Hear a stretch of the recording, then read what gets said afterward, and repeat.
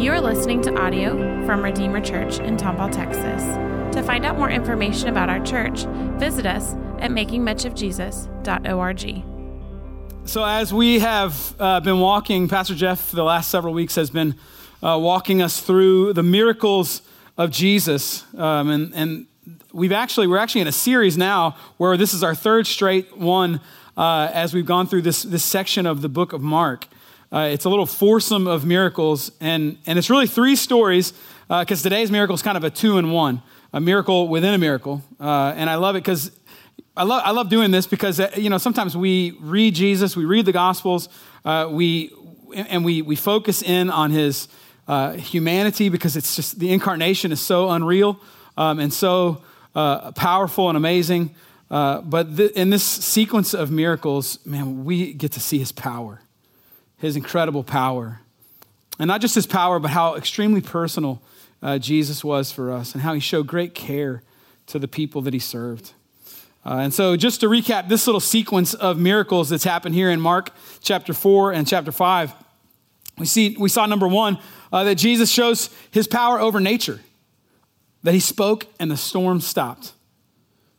And I think with each of these, he could have done them very differently. He could have shown his power in very different ways. He could have done this from the back porch of Peter's house.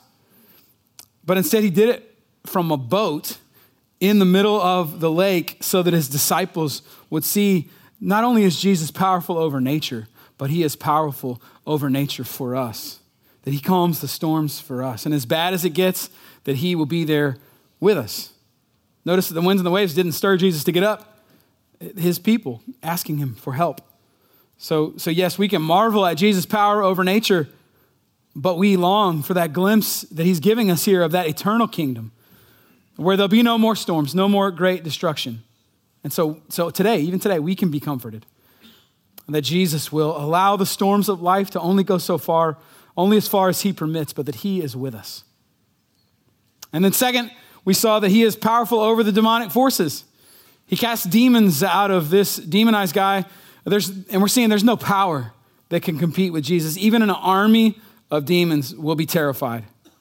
But again, he could have done this one a different way, right? He could have done some like backstreet cosmic fight scene just for the apostles to see. Hey, look at what I can do, guys. And some supernatural beatdown. But instead, he takes a man in great need whose life has been destroyed by demons, mentally and physically destroyed, hated by everyone in the region. He even hates himself. A man in whom the demons have attempted to blot out the very image of God. And Jesus sets that man free from this power of this demon army. And before he even does that, he makes the demons beg. This is our powerful God, that at his voice, the demons flee. And so we can be comforted that in our spiritual battle, no matter what our mental anguish may be, that there is no force that can overcome us. That greater is he who is in us than he who is in the world. And so third, today, he's going to take it a step further, and Jesus is going to show his power over the human body and over sickness to heal disease. And again, he could have done this just with his buddies, could have gotten them together, healed a rabbit or something, or that's not really a human. So he could have broken Peter's finger and reset it and just showed him, I can fix this. But instead, he's going to take us to a woman who is sick. Not with a little cold, but sick for 12 years, slowly, physically draining and dying, a broken body. And we're going to see today, she isn't just sick, she is sick and alone, completely cut off. She is an outcast in her community, and Jesus is going to heal her. How? By faith. And so we can be comforted now as we see another glimpse of the coming kingdom where sickness and tears will be no more, where we will be whole forever and in the family of God. And then lastly, we're going to see today that Jesus is going to confront the adversary of adversaries. Jesus, the author of life, will be confronted with death itself. And death is something none of us get to avoid. We are all one step closer to the grave than we were yesterday. 100% of us headed that way. So the question is there power in Jesus that can defeat death? Is he such a one that can physically raise me from the grave? Can he conquer death? as easily as he conquered a storm, as easily as he caused demons to flee, as easily as he heals disease. And we're going to see him perform the miracle of the resurrection. And so we can be comforted today that we can trust Jesus all the way to our grave. So we're going to read now, starting in Mark chapter 5. So turn there with me. Mark 5, starting in verse 21. And would you stand together with me as we honor the reading of God's word? Mark chapter 5, starting in verse 21. When Jesus had crossed over again by boat to the other side, a large crowd gathered around him while he was by the sea. One of the synagogue leaders named Jairus came, and when he saw Jesus, he fell at his feet and begged him earnestly, "My little daughter is dying. Come lay your hands on her so that she can get well and live." So Jesus went with him, and a large crowd was following and pressing against him. Now a woman suffering from bleeding for 12 years had endured much under many doctors. She had spent everything she had and was not helped at all. On the contrary, she became worse. Having heard about Jesus, she came up behind him in the crowd and touched his clothing, for she said, "If I just touch his clothes, I'll be made well." Instantly, her flow of blood ceased, and she sensed in her body that she was healed of her affliction. At once, Jesus realized in himself that power had gone out from him. He turned around in the crowd and said, "Who touched my clothes?" His disciples said to him, "You see the crowd pressing against you, and yet you say, 'Who touched me?'" But he was looking around to see who had done this. The woman, with fear and trembling, knowing what had happened to her, came and fell down before him and told him the whole truth. "Daughter," he said to her, "your faith has saved you. Go in peace and be healed from your affliction." While he was still speaking, people came from the synagogue leader's house and said, "Your daughter is dead. Why bother the teacher anymore?"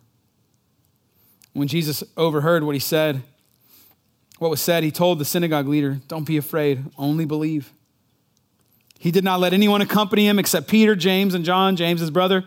They came to the leader's house, and he saw a commotion, people weeping and wailing loudly. He went in and said to them, "Why are you making a commotion and weeping? The child is not dead, but asleep." They laughed at him, and he put them all outside. He took the child's father, mother, and those who were with him and entered the place where the child was. And he took the child by the hand and said to her, "Talitha cum," which is translated, "Little girl, I say to you, get up." Immediately the girl got up and began to walk. She was 12 years old. At this, they were utterly astounded. When he gave them strict orders, then that no one should know about this, and told them to give her something to eat. So as we go today, I want us to see four things. I want us to see, number one, Jesus receives the desperate. And number two, that Jesus restores the outcast. Number three, that Jesus' timing is sometimes confusing, but is always loving. And that Jesus' power is immense. Let me pray for us. Father, would you lead us through your word today, and by your Spirit that we would see Christ, that we would pull back the curtain just a little bit, and that you would help us to see his immense power over disease and over death, and that we would be encouraged, comforted, that he is indeed the one who has conquered death and will conquer death for us. So we love you. We ask that you would do this today by your Spirit. In Christ's name, amen.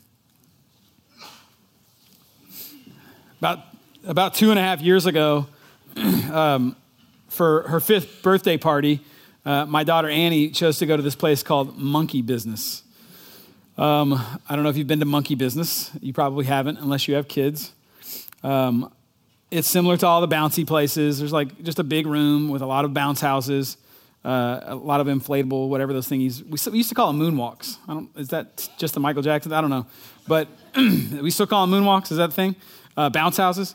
So the one thing about this place, this Monkey Business place, is there's one slide, one inflatable slide thing that's really tall.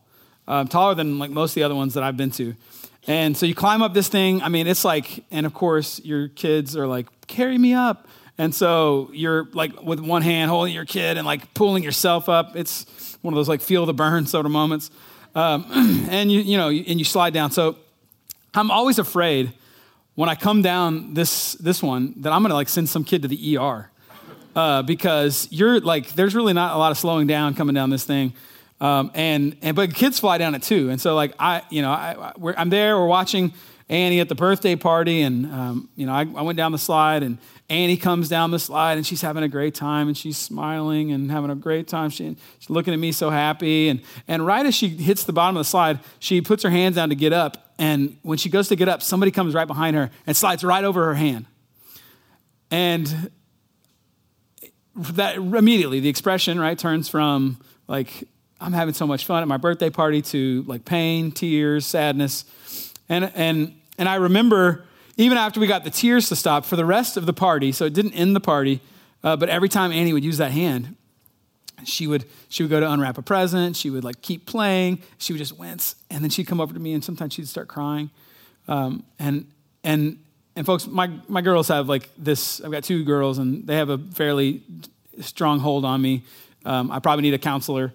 I have 2 boys. It's a little bit different. They smell different. But when I see my daughters hurting, it hurts. I think I even have there it is. Look at that. Look at that.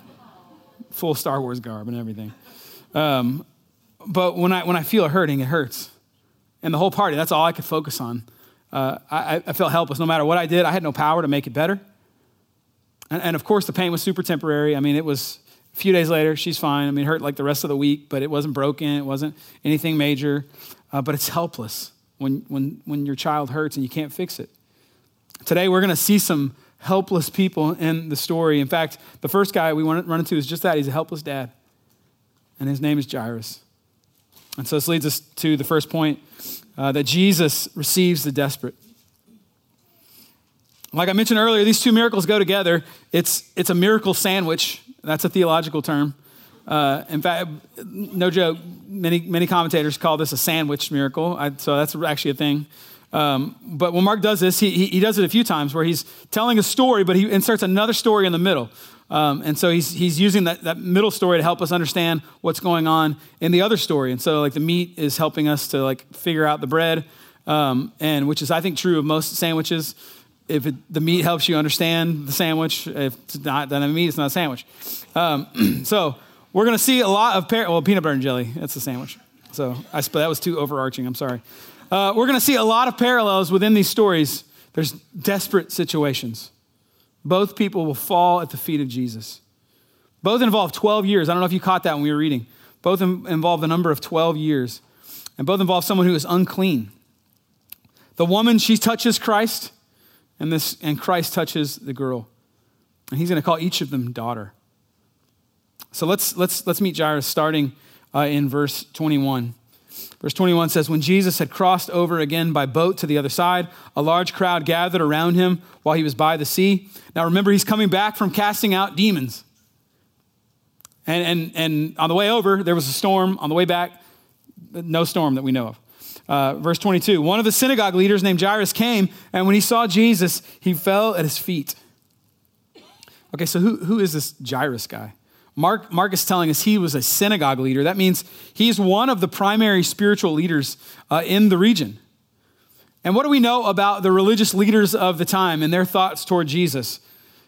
At this time, right, the synagogues had begun to reject Jesus, had begun to reject his teaching because he had been saying already some pretty scandalous things about himself. So they're trying to discredit him, to discount his message, his character, even going so far as to saying that he was demon-possessed. And yet here is this Jewish leader, Mark says, and it says he fell at Jesus' feet. And verse 23, he begged him earnestly, my little daughter is dying. Come and lay your hands on her so that she can be well and live. So what drives this guy to Jesus? Isn't this kind of how it works sometimes? People don't want anything to do with Christ. They have objections to him, but something goes wrong. Tragedy strikes, and in a moment of desperation, suddenly maybe Jesus can help. This man's about to lose his daughter, and not just a little girl, but a 12-year-old daughter. That's 12 years of laughter, of friendship, 12 years of tears, love within a family. 12 years old is when a Jewish girl would have become a woman. So this is when she would have had her bat mitzvah. She would have become, this was at the age where she is moving toward womanhood. And we see in Luke's account that we learn that this is his only daughter.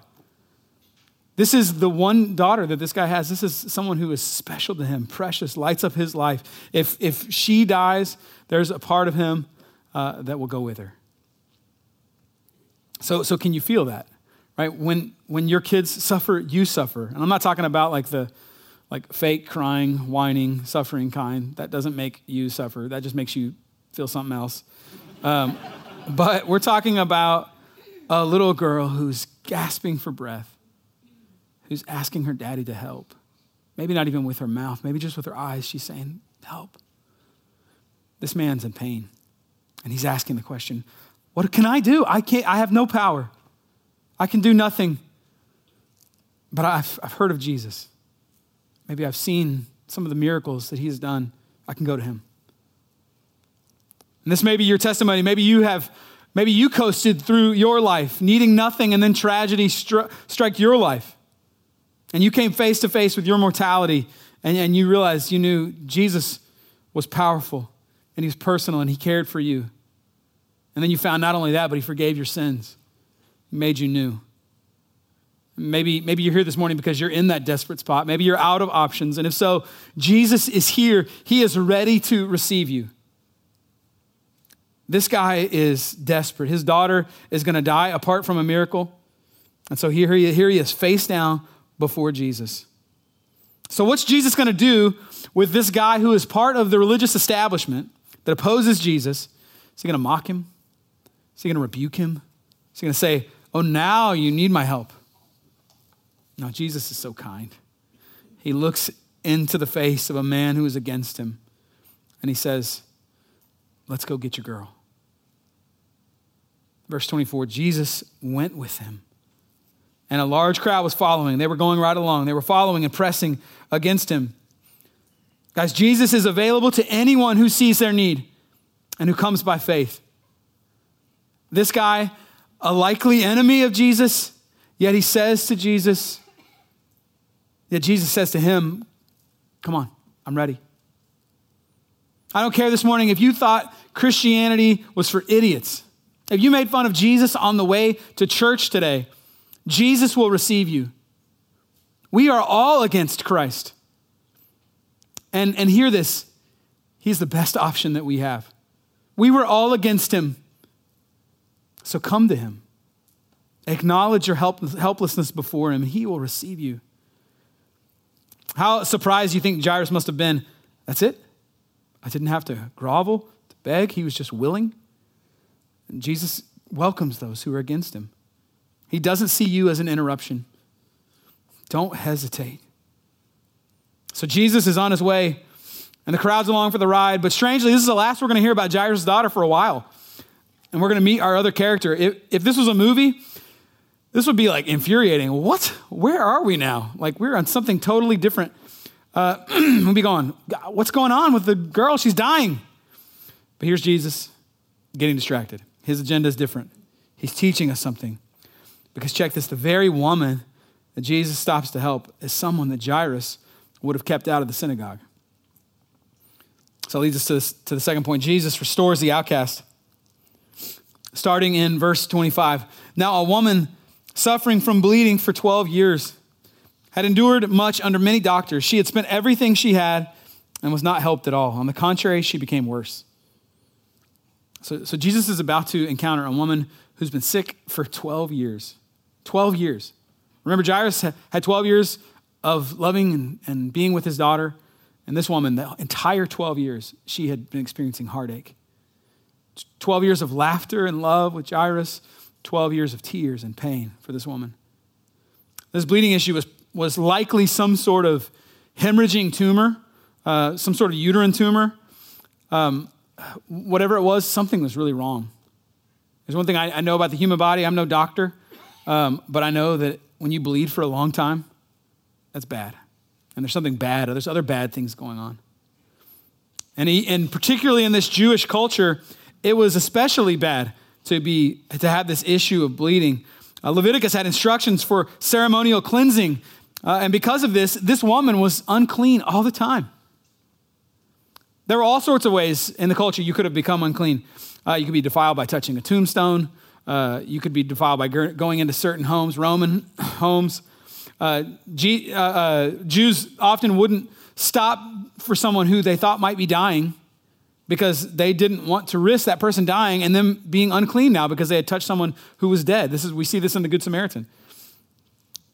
Why is this? Why is this issue of being unclean here? This was God's way of showing we are sinners. And we are unacceptable in the presence of God. And no matter how hard we try, we cannot make ourselves clean. So that's what the law of God is showing us about what it is to be clean. So while this woman's bleeding, this means she wasn't able to be in contact with others. That means no one could lay in her bed. No one could sit in her chair. She couldn't experience physical touch. If anyone did touch her, they have to bathe, to wash their clothes, to go through the process of purification. Her sickness has essentially cut her off from society, like a leper. Likely no husband, likely no children, excluded from community, not permitted in the synagogue, ostracized from a normal life. And then there's the doctors. Not only was she suffering from the condition, but she was suffering and enduring the treatment. And so think of how weak and in pain she must have been. And Mark tells us the doctors, they're making it worse. So funny side note, this account is in the three synoptic gospels, Matthew, Mark, and Luke. And Luke is the only one of the three that doesn't mention the issue of the doctors failing her, which is kind of funny. That doesn't really mean anything. Other than Luke, maybe he's trying to help the doctors out. But let's talk doctors in the first century. So for this particular issue of bleeding, the Talmud listed 11 different cures, in quotes. Guys, this is no MD Anderson. This is no St. Luke's. This is no Methodist. This is no Harmon Memorial. First, can we just admit that we're spoiled because we live in Houston? We have access to great doctors near us. People travel all over the world to come here. But this was not Houston. And this was not 2017. And these 11 different cures are weird. Here's one. Take the gum of Alexandria, the weight of a small silver coin, of alum, the same, of crocus, the same. Let them be bruised together and given in wine to the woman that has an issue of blood. If this does not benefit, take of Persian onions 3 pints, boil them in wine and give her to drink and say, arise from thy flux. Feel better? If this does not cure her, set her in a place where 2 ways meet, and let her hold a cup of wine in her right hand, and let someone come behind and frighten her and say, arise from thy flux. And on and on and on. And oh yeah, if none of that works, here's a great one. Try carrying around on your person the barley corn that falls as part of the poop of a white female donkey. So go dig through some poop, find some corn, and just hold that for a little while. Imagine the suffering. She's already going through physical suffering, social suffering. There's the psychological suffering of knowing, is this ever going to go away? She is a walking pariah, exhausted from her sickness, worn out and broken from the cures. No close relationships, no family. The word Mark uses for her suffering is the same word that he uses again later when Christ is whipped and beaten, the sufferings he experiences. It literally feels like punishment to her. She is being flogged. Do you ever feel that way? Like when you are cut off from hope emotionally, physically? We see these 2 representations of society here. The rich and the influential Jairus versus the poor and the outcast woman, but both extremely desperate. So how is Jesus going to respond now to the woman? Verse 27, having heard about Jesus, she came up behind him in the crowd and touched his clothing. For she said, if I just touch his clothes, I'll be made well. This completely broken woman, she's saying to herself, I think maybe this is even her mantra. She's like, if I can just touch his clothes, if I can just touch him. She's maybe heard of him healing a demon-possessed man, heard of other miracles, and she's going, I just got to get up there close to him. Remember, Jairus comes up directly to Jesus. He speaks to Jesus. He lays at Jesus' feet, but here she's coming up from behind. Think of how insignificant she probably felt. I don't deserve his attention. I might defile him if I actually touch him. He's on his way to heal a dying girl. I don't want to get in the way. Maybe I can do it without him knowing. Maybe I can do it without everyone seeing. So she sneaks up. She touches the edge of his robe. And then verse 29, it says, instantly her flow of blood ceased. And she sensed in her body that she was healed of her affliction. What? She's healed. Instantly. She could feel it. Imagine her emotions. At once, in verse 30, at once Jesus realized in himself that power had gone out from him. He turned around in the crowd and he said, who touched my clothes? Power went out from him. This is the first time Mark uses the word power. And it's the Greek word dunamos, which is, it kind of is what it sounds like. It's the word where we get our word dynamite. That's power. Jesus is showing this is more than just compassion. This is more than just helping somebody out with a little coin here, a little thing there. No, we have a king who with the touch of his robe can heal the sick. That's dynamite power. Power went out from Jesus, and at once she's clean. Jesus took her uncleanness. She touches him with her uncleanness, and he gives her his purity, his cleanness. She became strong because he took her weakness. This is the gospel, right? That you and I can become clean because Jesus takes our uncleanness, our sin. He dies so that we can be received and lived. Maybe you're a pretty healthy person. Spend very little time in doctor's offices. You never meet your deductible. You have to look up the address when it's time to go to the doctor. Man, what's that guy's name again? Praise God for that. Though you might have a little harder time identifying with this woman. But for those who've experienced sickness, chronic pain, difficult treatments, looked at doctors when they just look back with puzzled looks. Jesus' power is of no small consolation to you. The one who has called us by name has the power to heal, power to make us whole. This is hope. Now, are we promised that God will always heal? Did Jesus heal everyone? No. Sometimes we will long for healing and it won't come. And Jesus is no less God when healing comes slowly or not at all, but he is able. And we're getting just a glimpse here, just a sneak peek at the kingdom that is coming. The future kingdom where there will be no more sickness, no more pain, no more bad knees, no more failing eyes, no more cancer, no more doctor's offices. There will be times when God will demonstrate his great power through healing in your life. And there will be other times when he will say to you, my grace is sufficient for you and my power is made perfect in your weakness. But in either, he's good. Let's finish with this woman. In verse 31, his disciples said to him, you see the crowd is pressing against you, and yet you say, who touched me? But he was looking around to see who had done this. They're going, the crowd touched you, Jesus. That's who touched you. You're getting touched by a lot of people. Keep moving. But Jesus knows the difference between people touching him and the touch of faith. The touch of faith is the one who receives from Jesus. And Jesus knows. He knows something went out from him. Power went from him to someone else. And he's saying, who did this? Which is such a hilarious question for Jesus to be asking. This is Christ's humanity and his divinity on display all at once. His clothes healed somebody who's been sick for 12 years. He feels power going out of his body, and yet he's looking around like somebody tapped him on the shoulder and is like hiding from him.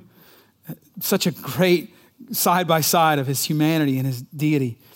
Verse 33, the woman with fear and trembling, knowing what had happened to her, came and fell down before him and told him the whole truth. Daughter, he said to her, your faith has saved you. Go in peace and be healed from your affliction. Daughter, that's what he called her. This woman that has been rejected from community, a decade of no normal relationships, and now he's saying, you're clean. And not only that, he calls her out into the open in front of the crowd, probably the last place she wants to be. And right there in front of the crowd, he looks at her and he says, daughter, you are a daughter, a child of God. You are in the family. You are at peace. You don't have to live in hiding anymore. You may go now in peace. And all of this happened in front of who? In front of the leader of the synagogue. The one who had likely kept her out. And Jesus says, Jairus, you know how you love your daughter? This is my daughter. This is one who God accepts. And you will now accept her too. This has to be part of the significance of these two stories coming together. Such a contrast of people. She is the outcast. And suddenly Jesus is saying she should be immediately accepted. Immediately brought in and received by everyone. Not because of sacrifices she has made, but because she has come to Christ. Her faith in him has made her well. She should be restored now to life in the community. This lady went from having nothing, having no one, to now having the King of the universe say to her, daughter, saying to her, my family is yours. You are now, my people are your people. You are welcome here. Now, was her theology awesome? No. Her approach is pretty flawed. A lot of kind of superstition mixed in. I'm going to touch the garments. But notice, Jesus didn't stop and take her through Grudem's systematic theology. He didn't fix every single little bit of her flawed theology. No, he called her his daughter. And he taught her for a moment. He said, your faith has made you well, but not just faith, your faith in me. Not a robe, not a potion, not a doctor. Your faith in me has made you well. Maybe, just maybe, we should be prepared to love and to receive those whose theology is not quite there yet. To welcome those who are on the fringes, who are distant from the community, but who are coming in faith. There are so many lessons, I think, to learn here, but let's keep moving. So here's the big problem in all this. What's going on with Jairus? Right? So this is why we see number 3. Oh, there's the verse. That was nice. Jesus' timing is sometimes confusing, but always loving. Imagine what Jairus is feeling in this moment. This has to be excruciating. He's just going, what about my daughter? You lost focus, Jesus. You're off track. I needed you a few minutes ago. What were you doing? Why did you stop? Do you not care about me? That lady was sick for years. That could have waited till tomorrow. My daughter, she may not have another day. She may be dead now. This is the equivalence of an ambulance pulling over as they rush a dying person to the hospital to help someone with a minor injury. And sure enough, in verse 35, while he was still speaking, people came from the synagogue's leader's house and said, your daughter is dead. Why bother the teacher anymore? This interruption seems to have cost Jairus' daughter her life. But Jesus' timing is perfect. This interruption wasn't just for the woman. Jesus was teaching Jairus. Jairus needed to see an outcast person welcomed. He needed to see an outsider brought into the kingdom. And it was also for the crowd. They needed to see this. They needed to see a marginalized, unclean woman being put before a religious leader, being received by faith. That Jesus gives himself to the poor, to the outcast. The whole crowd saw it, and it's also for us. We get to see who he stopped for, who Jesus gave himself to. And maybe that will enable us to also stop for those people. Maybe it will enable us to not mind being interrupted, to serve those who can't pay us back, or even just in serve in ways that won't get noticed. This is what I love about being a part of a missional community, part of one of our small groups. You don't necessarily choose who shows up. People just come. And it may be the sort of person you would have never spent your time with. Maybe you would never even noticed. And the Lord's saying, here they are. Serve them. Know them. See the image of God in them. See my grace toward them. You ever feel like Jairus here? Like things are going badly. And Jesus is not responding. Jesus, where are you? Do you care? Life seems to be falling apart. A loved one is dying. And there's no changes happening. And listen, Jesus is about to do something miraculous, but there are plenty of times in Scripture where he doesn't, where people die, and that's it. Where lives are destroyed, where possessions are lost, where money is gone, where relationships are corrupted. His timing is not bad in those either. But he is accomplishing something beyond what we know. And Jesus knows exactly what we need, when we need it. Jairus doesn't know what is coming, and he doesn't know that it's better. And we have to believe that God is not indifferent. He is not disengaged. He isn't far away from us. His timing is not always what we want it to be, but it is perfect. He wants us to trust him. And it's okay to say that God is at work in whatever you are going through. That's not cliche or trite to say. I know we hesitate to heap that upon people who are suffering, that God is in control and that he is working, and we should be careful when we are in moments like that. But we still do need that solid, rock solid theology of knowing that the Lord is with us in our suffering. He is not the author of evil, but he is sovereign and he is at work in our suffering. And he's calling Jairus to trust when it doesn't make sense. Look at verse 36. When Jesus overheard what was said, he told the synagogue leader, "Don't be afraid, only believe." This seems like almost such a lighthearted, cavalier response. Similar to kind of what he told the people in the boat. There's a crazy storm, and he's just like, why are you afraid? Just believe. And now we see this death-defying power of Jesus on display. Verse 37. He did not let anyone accompany him except Peter, James, and John, James's brother. They came to the leader's house and saw a commotion, people weeping and wailing loudly. Part of the reason we know she was really dead is because of this scene. When someone died, you actually went and got wailers and mourners. This was part of the cultural experience of death for them. So the wailing process has begun. This is really a soundtrack of a dead person for them. And so Jesus walks up to this scene and he asks this seemingly ridiculous question. He goes in and he says, "Why are you making all this commotion and weeping?" And I mean, I just can't imagine how they would receive this and just look and go, She's dead. She's dead, Jesus. You're too late. The hospice folks, they're gone. The death pronouncement has already been made. It's over. You can go home. But he says one of the most astounding things. The child is not dead, but is asleep. That is power. That is power. There's one man who would be able to say that he has power over death in such a way that it seems as though the dead are just asleep. That's his complete power over death. That it's as easy for him as it is to go in and wake up a child.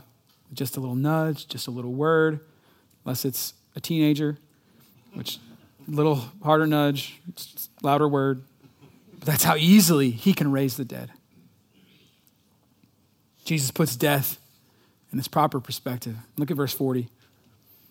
They laughed at him, but he put them all outside. He took the child's father, mother, and those who were with him and entered the place where the child was.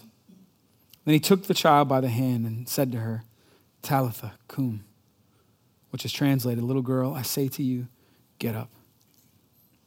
I love that this phrase is here, Talitha cum. First, it reminds us that this really happened. This would have been spoken in Aramaic, this Aramaic phrase. That's why it's translated even for the readers. And years later, when Peter would have been recounting this story to John Mark, who wrote this gospel, Peter could still hear those words ringing in his ear. He remembered the scene so vividly that he remembered the exact words that Jesus spoke. Talitha cum. Talitha is a term of endearment. I think probably it's little girl is kind of a wooden translation. I think it's probably more on par with sweetheart, sweetie, honey. When I hold my youngest girl, Hallie, I always ask her, I said, will you always be my baby girl? And for a while she balked at the word baby, but she's becoming okay with that. And then I'll ask her, when you get older, are you still going to let me rock you like a little baby girl? She said, Daddy. But when Jesus walks into that room where the body of this precious 12-year-old girl is laying on the bed, her cold body getting colder by the minute, he doesn't have any equipment. He doesn't stand back and shout, little girl, come forth. No, he's gentle. He sits down next to her on the bed, like I would sit down to my little girl, and he grabs her lifeless, cold hand, and he says, hey, baby girl, sweetie, I'm here. The sun is up. It's time to get up. Breakfast is ready. And guess what? Immediately, the girl got up and began to walk. She was 12 years old. So she's 12. She's right on the edge of womanhood. There's 12 years of this one woman suffering, and this little girl has died right as she has gotten to womanhood. And Jesus, in a moment, has resolved both, tied these two together forever. He spoke lovingly to this girl. And he speaks the same way to you and the same way to me. If you are dead today, so far gone that you feel like Jesus must hate you, the author of the universe sits next to you today, like this little girl, and he looks at you with endearment and says, my child, my friend, my brother, my baby girl, wake up. Wake up to my grace. He is not in too much of a rush for you today. He has the power to raise your dead heart to life. How do we know all of this? We know this because the Father endured the loss of his only Son so that we as his children might one day rise from the dead. Jesus endured through the torture of the cross. And by the power of the Father, he was resurrected and he is alive today so that he might place his nail-scarred hand on yours, your living Savior and King, and he might say to you, wake up. You are forgiven. You are clean, accepted, and loved. Breakfast is ready. Wake up. Be in my family. So this is our ultimate trust. Jesus, our complete Redeemer, brings the dead to life. Jesus faced death, the greatest fear of the human race, the thing everyone is afraid of. And he raised up this little girl by the hand as though she had just fallen asleep watching cartoons. And he did that to show us so that we might believe that when we die, that Christ is going to bring us back just as easily as though we were asleep. He said it in John 5. Jesus said, do not be amazed at this, because the time is coming when all who are in the graves will hear his voice and will come out. If you are in Christ, that is you. And then we will say with Paul on that day what we believe and say now, O death, where is your sting? Where is your victory? Thanks be to God who gives us the victory through our Lord Jesus Christ. Let's pray. Thank you for listening. To find out more information about our church, visit us at makingmuchofjesus.org.